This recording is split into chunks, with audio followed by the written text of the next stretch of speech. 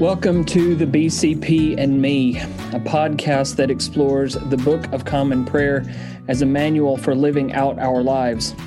My name is Father Tyler Richards, and I am joined today by my co-host, Father Joshua Nelson.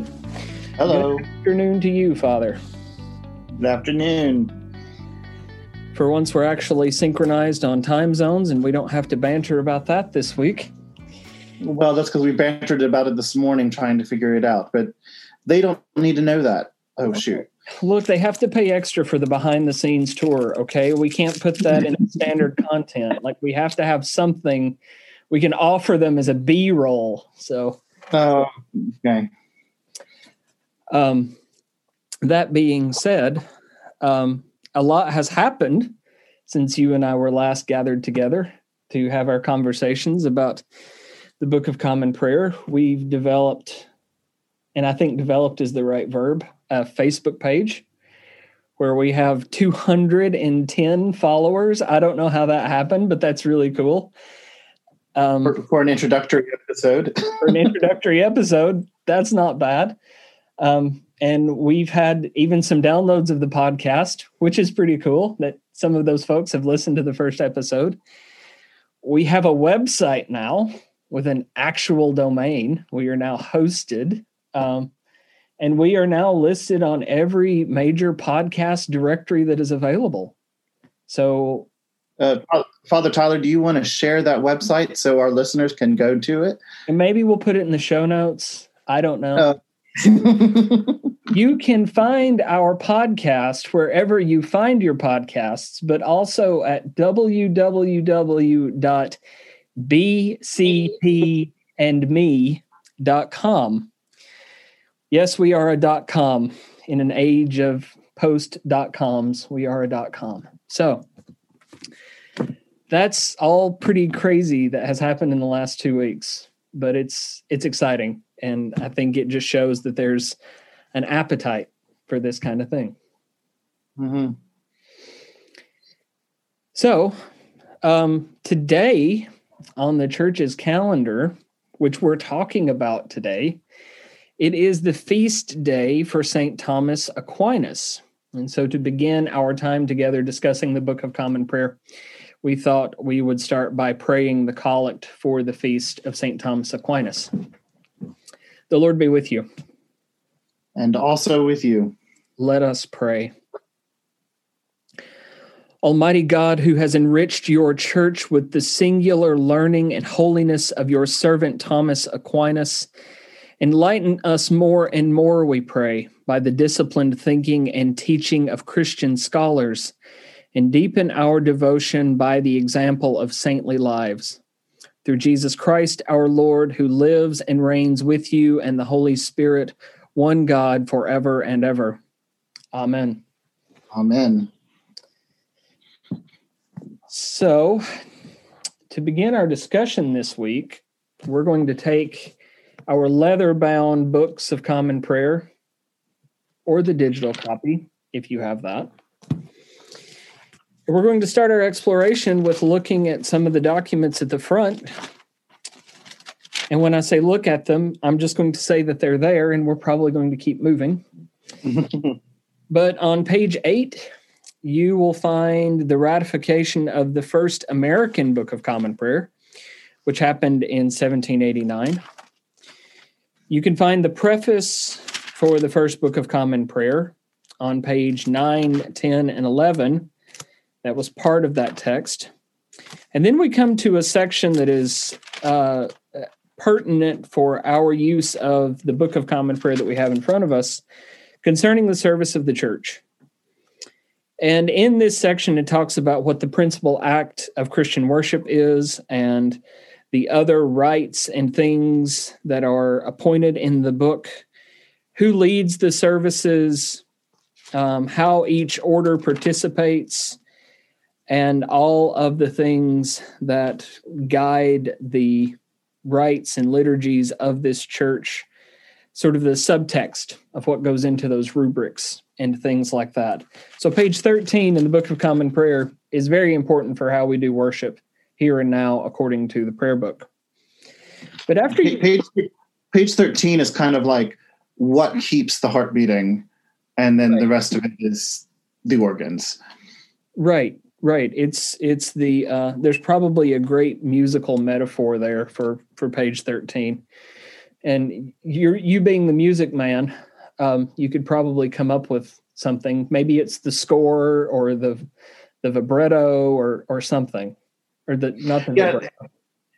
No, it is this. It's a score because we have the different parts of the book are listed out, and the different positions. So what does a bishop do for this? What does a priest do for this? What does a deacon do for this? And most importantly, what does the laity or the people do for this?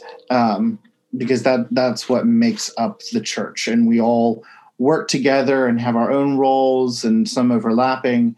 But this document, this Book of Common Prayer, is what brings us together and helps us to make music.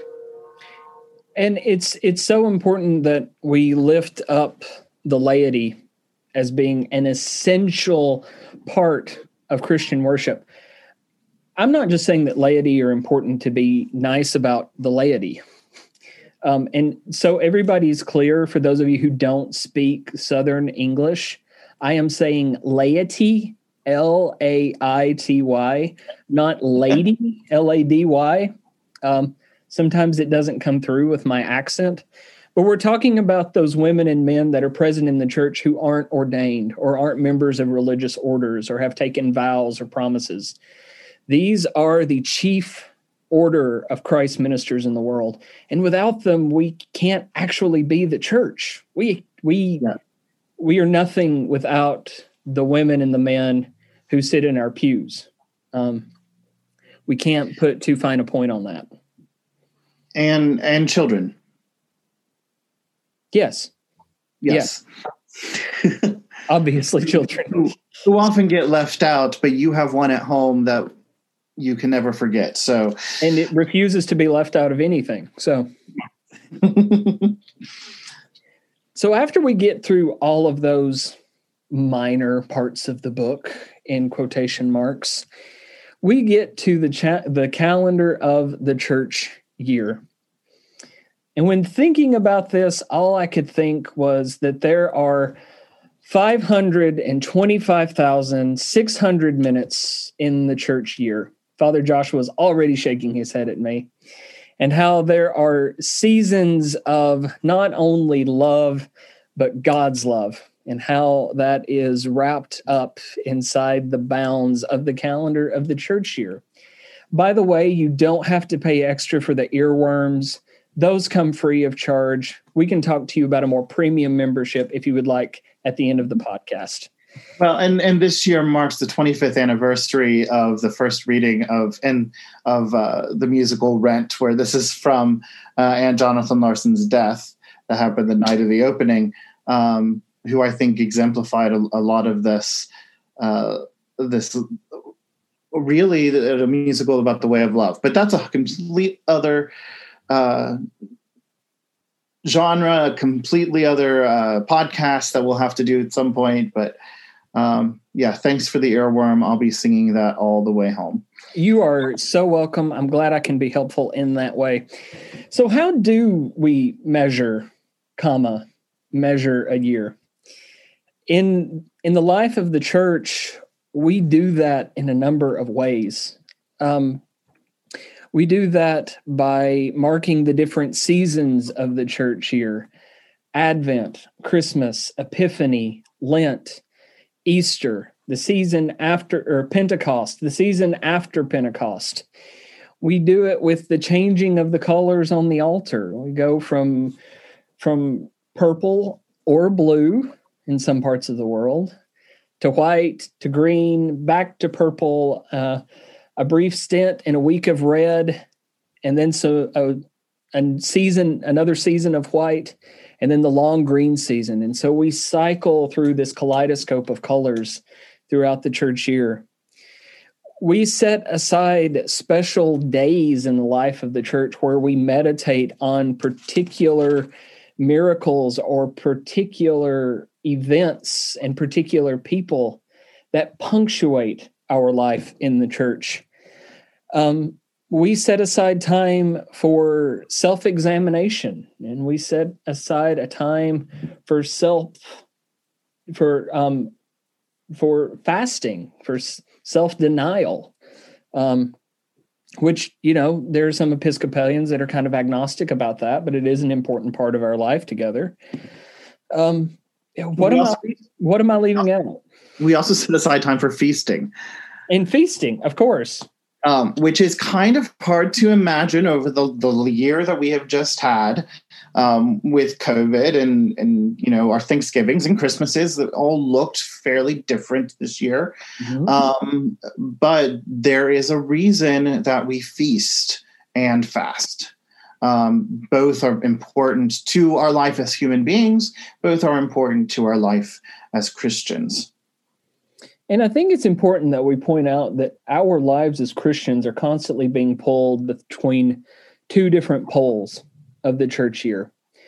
We call this the Christmas cycle and the Easter cycle, the two arguably most important events in the life of Christ, his birth and Jesus' resurrection. These two poles, our whole lives sort of pull around in this infinity symbol, or if you prefer, a spiral that calls us deeper into God's love. And that is an almost verbatim quote from Mother Julia Gata, before anybody tries to get me for not giving Mother Gata credit for anything. Number one, perish the thought.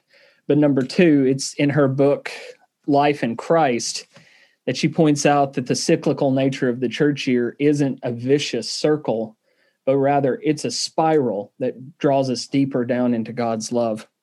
Mm-hmm. But I think it's important that we look at these two events and see what is going on around them.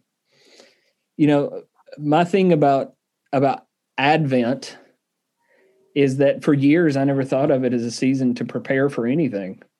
And in fact, to be fair, going back to last week, for years I didn't even know Advent was a thing. But now that I'm living more deeply into the church's seasons, I can see Advent as a time to get ready for what's coming at Christmas. And it's 4 weeks now, but there was a time in the life of the church where Advent was quite a bit longer. Yeah, Advent in the Middle Ages was known as St. Martin's Lent, and it started at the feast of St. Martin of Tours, who was a Roman soldier who became a conscientious objector and then worked for peace for the rest of his life. Later became bishop. But his feast day is really easy for us to remember as a Roman centurion. You see him in his military garb, and his feast day is the 11th of November. It's, for us in the United States, it's Veterans Day. Around the rest of the world, especially in Europe, it is Remembrance Day or Armistice Day, where we're thinking about war and peace. And that was 40 days prior to Christmas. So they had 40 days fasting prior to Christmas. And then also Lent in the spring was 40 days fasting in preparation for Easter and the resurrection. Which I'm not sure we could get away with a Lent of St. Martin in this day and age, when oftentimes the Christmas decorations are going up before the Halloween decorations. And yeah. Christmas gets closer to the 4th of July in the marketing world every single year. I mean, it's alarming.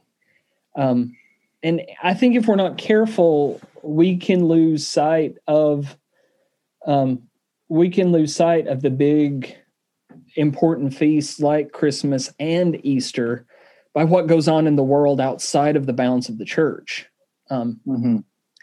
At the same time, there's a lot that goes on outside the bounds of the church that the church needs to know about, and pay attention to, But hearing the reminder that Lent used to be much longer and used to be this period of 40 days of preparation naturally brings us in mind to the other season of preparation, Lent. the four-letter word in the church that everybody shakes their head and wrings their hands and goes, what am I giving up for Lent this year? Why does it have to be chocolate every year? Why does it have to be chocolate? I understand that there are some people who give up coffee, which is anathema. Do not do that to yourself. And I think, now you feel free to push back on me, Father, like you always do. I think that if we only pay attention to what we're giving up, we're missing the things that we could draw from that season and what the point of giving something up, what the point of preparing is about. What do you think? Well, and Lent, the very name Lent teaches us this. So Lent is an Old English word that comes to us meaning springtime. And it's about planting. And when the famous scripture where Jesus says, a grain of wheat must fall into the earth and die in order to produce new life. So part of us giving something up, denying something in ourselves, something dying within ourselves, is so that something else can come to fruition, can be fruitful, can spring up with the resurrection. So if you think of Lent as a cultivating time with that kind of agricultural mindset, I think it makes it a little easier. It's not just, it's Lent again. Oh, good, they have fish sandwiches at McDonald's. This is a time to do some cultivating, some work on myself, and to make this soil of my soul richer in preparation to receive this seed of Christ. And that's not to cast aspersions on the people who practice the acts of self-denial, of giving up the chocolate, of giving up the soda, of doing things like that. Certainly that is a right and good and joyful thing. But the underlying question there should always be, why am I doing this? What am I cultivating to come up at Easter? What am I cultivating to grow at Easter during these 40 days? Not just, as the scripture says, not just putting ashes on our heads and sitting around in sackcloth and lamenting. Why are you doing that? Like, look at your life. Look at your choices. Why are you doing what you're doing? And I've cracked Father Joshua up again. But really, what it calls us to is a greater sense of intentionality, which is why I think Advent and Lent are so important, is because they point us to these mysteries that are about to unfold in our midst again. And oh my goodness, how beautiful these fasts are. Like, you don't think of yourself saying that, particularly growing up and, being a kid, and it's just anticipation of Christmas or anticipation of the Easter Bunny. But I think as we get older, I know this is true for us because we're members of the clergy, but even prior to seminary, as I said in our introduction, my first Sunday in an Episcopal church was the first Sunday of Lent. That's what I fell in love with. So I think if we really take time, all of us really take time to look at it, we can see just how beautiful Advent and Lent really are in the church year. And if we think about what follows these preparatory seasons of Advent and Lent, and maybe Lent's a little bit different because we've got Holy Week in there, we've got the week of the Passion, it slightly complicates the equation just a little bit more. But what follows these periods are the great festivals of the church. We start with Christmas when, the heavens break forth and the angels come out and say, peace on earth and goodwill to those whom God favors, which is everybody, by the way. God reconciling, God's self with man, breaking forth and saying, hey, it's going to be okay. Here comes Jesus. And, I think it's somewhat of a shame that we only get 12 days of Christmas. But then there's Easter, But you were going to say something about Christmas. Yep, because historically, Christmas isn't just 12 days. In the Middle Ages, if you look at the court of Henry VIII, Christmas is celebrated all the way through Candlemas, which is the Feast of the Presentation in the Temple, or February 2nd. And a lot of times the Christmas decorations and the feasting would stay up till then. So if your Christmas tree is still up and decorated and lights are still outside, don't feel bad. You have until February 2nd to feel any shame about that. My rebuttal to that is a common rebuttal. If you want to leave your Christmas tree up until February 2nd, all may, some should, but none must. My Christmas tree was jettisoned from our household on the Feast of the Epiphany, which has become practice for many of us. And especially if you have a toddler in the house, Epiphany is a convenient time to move on to other things. But I have been very gently chided by members of my congregation. Oh, no, Father, my tree went up before the second week of Advent, and it's going to be there until at least Candlemas. I hear some people have Easter trees. I'm not sure I can endorse that practice.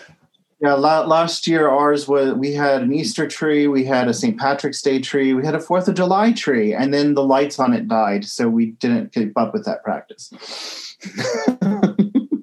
But after these glorious festivals of light and joy and feasting, and dear Lord, how we should feast. Like, these are things that we should really be excited about. There should be more happiness and joy that goes into the seasons of Christmas and Easter. I really feel like this, we get so bogged down with Easter bunnies and Santa Claus and Black Friday. I mean, if something is black something, maybe you should take a long, hard look at what's really going on with that practice. We get so caught up in these things that we miss some of the deeper joys that are present in these seasons. And I don't know. I'm one who always thinks that there is always room to cultivate more joy in life. Like, we've got to find those places where that life abundant, that Jesus promises us, is one of the fringe benefits of following him. Never mind the eternal life thing, but an abundant life is one of those things that we should relish. And so after these seasons of feasting, then comes the next part of the story. Mm-hmm. After Jesus is resurrected, 50 days later, Pentecost breaks out. And Pentecost, of course, is that great season of the church where the Holy Spirit is poured out on the church and all people are empowered to go and do ministry in the world, to take the message of Christ to all people. Some people colloquially call it the birthday of the church. It's that time where we realize that the Holy Spirit is one of the gifts given to us as believers that empowers us to do the work that Christ gives us to do. And of course, there's Epiphany, when Jesus's ministry actually gets kicked off. The first Sunday after the Epiphany, the feast of the baptism of our Lord, is widely regarded as the beginning of Jesus's ministry, where his work begins. And so we see these cycles sort of beginning to commingle a little bit, where Jesus sets the stage, and I'm doing interpretive dance on this side of the computer so that, the liturgical dance. Liturgical dance. Jesus sets the stage, but so does our lectionary. So the first Sunday after the Epiphany, we get the story of Jesus' baptism, which is immediately followed, if you just keep reading, by the Holy Spirit driving him into the wilderness to be tempted. So the first Sunday after Ash Wednesday, we also come to that story. Right. So connecting those two seasons in a way, and propelling us into the life and ministry of Jesus that is going to get us to Easter and resurrection. And then in that season after Pentecost, how do we continue in that story? Right. Where do we fit in that story? the ministries of the disciples, the book of Acts, the writings of Paul. There's a lot of focus on that because now it is, we are part of Jesus' ministry. We continue that into the world. I think it was either Teresa of Avila or Hildegard of Bingen that said that Christ has no hands, no feet anymore, but us. That we become. Teresa of Avila. It was Teresa of Avila. I was getting my mystics mixed up. That we are the ones now who become the living embodiment of Jesus. Pause right there. We are to be to the world what Jesus was to the world. Mm-hmm. It's something we miss the mark on. That's called messing it up. That's called looking at the things wrong in our life and trying to make it right. And golly, we're getting this out of the calendar. Like we haven't gotten into the liturgies of the church yet. This is just coming from the calendar. So Father Joshua's got his keyboard on the other side, and he's going to start that piano intro for Seasons of Love. That's what we've been talking about. And if you don't talk about these things, you miss the joy that's present in them. That we get to be Jesus to the world. Not, we have to be Jesus to the world, but we get to do this. We get to enter into the risen life of Christ. Holy cow. I think this might be a good time to point out that this isn't just something that we get on paper. This isn't just something that we get in the decorations at church. As many of us know, a lot of us haven't been able to step foot in a church in the last 12 months because of the pandemic. So how do we recognize and how do we see this calendar? And when we were preparing for the podcast today, there's a great quote by St. Augustine, who is one of the doctors of the church, in his writing, The City of God. He says, some people, in order to discover God, read books. But there is a great book, the very appearance of created things. Look above you. Look below you. Note it. Read it. God, whom you want to discover, never wrote that book with ink. Instead, he set before your eyes the things that he had made. Can you ask for a louder voice than that? Why, heaven and earth shout to you, God made me. And it just melt. Like we see this cycle of death and resurrection play out every single year. If you don't believe me, come to Wisconsin. It is a desolate landscape this time of year. It is very cold and all the leaves are off the tree, and there's probably 2 inches of snow on the ground out there. But I know what comes in March. And not that that's not beautiful, but June is a very different kind of beautiful in Wisconsin. Having seen that myself as well. The cycle of the church year also, even with what many have considered a minor feast, there's the Nativity of John the Baptist, which is 6 months before Jesus is born, based on the gospel story. So we celebrate the Nativity of Jesus December 24th, 25th, and the Nativity of John the Baptist is June 24th, which coincidentally is my ordination day. But monastics for years have looked to that as the 2 points in the year for their agriculture and for how the seasons change. As we know, John says, I must now decrease so that he may increase after the baptism of Christ. And when we look at it, particularly in the Northern Hemisphere where this happens, from the Feast of John the Baptist, Nativity of John the Baptist on June 24th, the days continue to get darker and darker and the light goes out of the world. Mm-hmm. From December 25th, really from December 21st, being the winter solstice, the light has now come back into the world. Christ has come, the light of the world has come into the world. The day gets longer, the nights get shorter. And there's this great story of John the Baptist and Jesus the Christ that is written in creation for all of us to see. Well, and not to just think that it's only one voice in the church who's saying this, but we also have a writing from Saint Bonaventure, and we do have a point for bringing up these saints. Saint Bonaventure writes, therefore, any person who is not illuminated by such great splendor in created things is blind. Anyone who is not awakened by such great outcries is blind.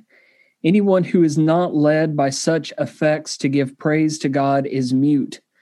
Therefore, open your eyes, alert your spiritual deer, unlock your lips and apply your heart so that in all creatures you may see, hear, praise, love and adore, magnify, and honor your God, lest the entire world rise up against you. Open our eyes to see your hand at work in the world about us. My wife and I, for those of you who don't know me, are extremely granola people. Colleen and I are crunchy people. One of our favorite things to do is to be outdoors. Not when it's -2 outside, but we like to be outdoors. And to be out and to see the seasons happen and to watch the world change always draws us back to God making things new, always. And like Father Joshua was saying, it's not just in the church you get this. Take a notice of the world about you and get caught up in the splendor of it. And don't dismiss it as something childish. And don't dismiss it as something immature if you get caught up in a sunset, or if a wisp of cloud passing against the moon at night stirs your heart to joy. Pay attention to those things, because there may be a very strong chance that God is whispering to you something in that. It is an opportunity. Look to him who made the Pleiades and Orion. Teaser for next week. But we talk about St. Augustine, we talk about St. Bonaventure, we talk about St. Teresa of Avila, we talk about St. Benedict, saint after saint after saint. And why are the saints important? What if I'm not super Anglo-Catholic? Perish the thought. What if I am, I have no use for the saints, Father Joshua? Why are they important to me? For me, the saints tell me that I can mess up just as much as they did and still be loved by God.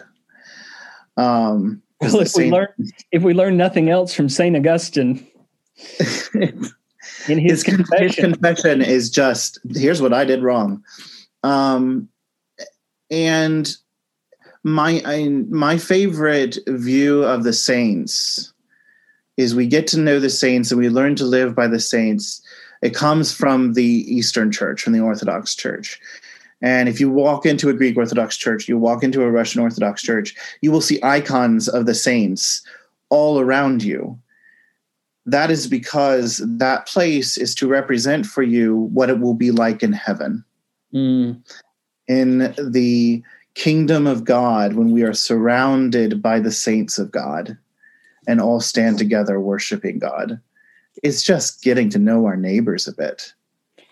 Well, and of course, I love what Mother Gata has to say about it. Mother Julia Gata, or as some of us know her more colloquially, Mama G, says it this way in her book, Life in Christ. The saints are our spiritual friends who, across the threshold of time and death, offer us encouragement by their example. They illustrate the horizons of holiness and wisdom to which we are called in Christ. And that's just another way of saying what Father Joshua just said.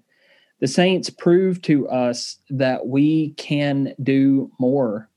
and that God's grace is always poured out on our lives. In fact, while we're doing shameless plugs for Sewanee faculty, Dr. Robert McSwain, who is the professor of systematic theology at the School of Theology, is currently working on a project where he explores the idea of the saint as evidence for the existence of God. That we can see the evidence for God in the holy people who have lived their lives out in service to that God. And it's compelling. I need the saints to prove to me that I can be holy.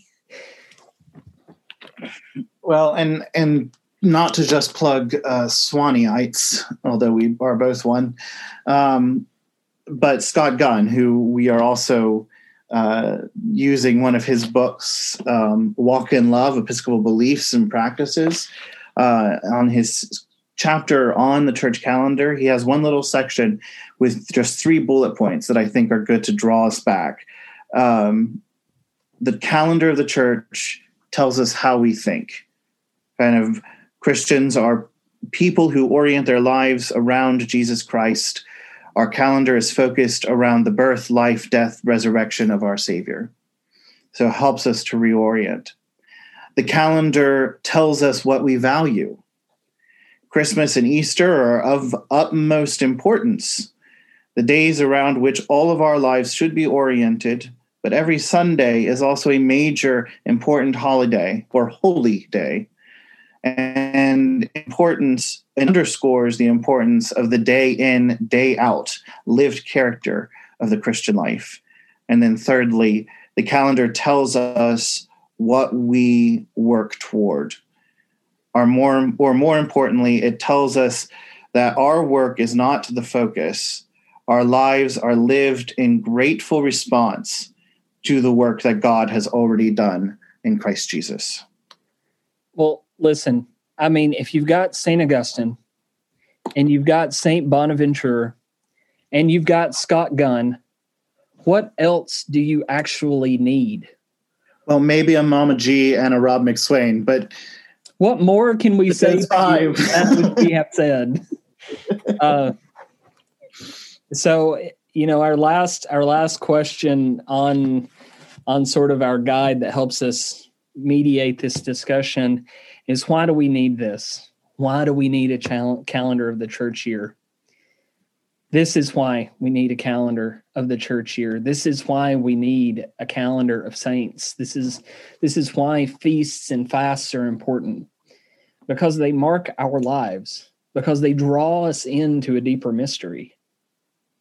And they keep it alive in us. Mm-hmm. So the next time you look at your calendar and you see that it is the feast day of St. Hildegard of Bingen, maybe look her up on Wikipedia. Maybe do a Google search and see some of the things that she's written. Or maybe it's... I named my cat after her, so I promise she's worth looking up. Or St. Teresa of Avila, or St. Francis, or St. John Paul II. You know, if you prefer somebody more contemporary, St. Teresa of Calcutta. Martin Luther King. Martin Luther King. When these big feasts in the church come up, like Christmas, like Easter, like Ash Wednesday, like the Great Vigil of Easter. We didn't even talk about the Great Vigil of Easter. Don't worry, it's coming. It's always coming. It's always coming. Pause and reflect and think about what you're being shown. And while you're at it, maybe put down the cell phone and watch the sunset. Maybe put down the cell phone and take glory in your friends and your family. Maybe walk away from the computer and drink a cup of tea while you watch the grass grow. And ask yourself the question, is God speaking to me through this? And listen for that still small voice. You may be surprised at the place that it shows up. If it can show up in a church calendar, quite possibly regarded as one of the driest subjects in the church, imagine where else God might show up. So what are we talking about next time we get together, Father? I think you have a bit of a teaser. Well, no, not ready to go exactly. That's No. that's for the week of the release. But well, if you are following along in your if you are following along in your Book of Common Prayer online, we're just going in order, and the next thing is the daily office, and it just means the official work. It's just the daily work of a Christian, and this is about our work in prayer and reorienting our every day. So there's morning prayer, noonday prayer, evening prayer, and Compline, and we're going to spread this out by a couple weeks. But yeah, join us for the daily office. So with that, let us close in prayer. The Lord be with you. And also with you. Let us pray. Almighty and ever-living God, who through the Book of Common Prayer restored the language of the people and the prayers of your church, make us always thankful for this heritage, and help us so to pray in the Spirit and with understanding, that we may worthily magnify your holy name. Through Jesus Christ, our Lord, who lives and reigns with you and the Holy Spirit, one God, forever and ever. Amen. Amen. Father Joshua, may the peace of the Lord be always with you. And also with you.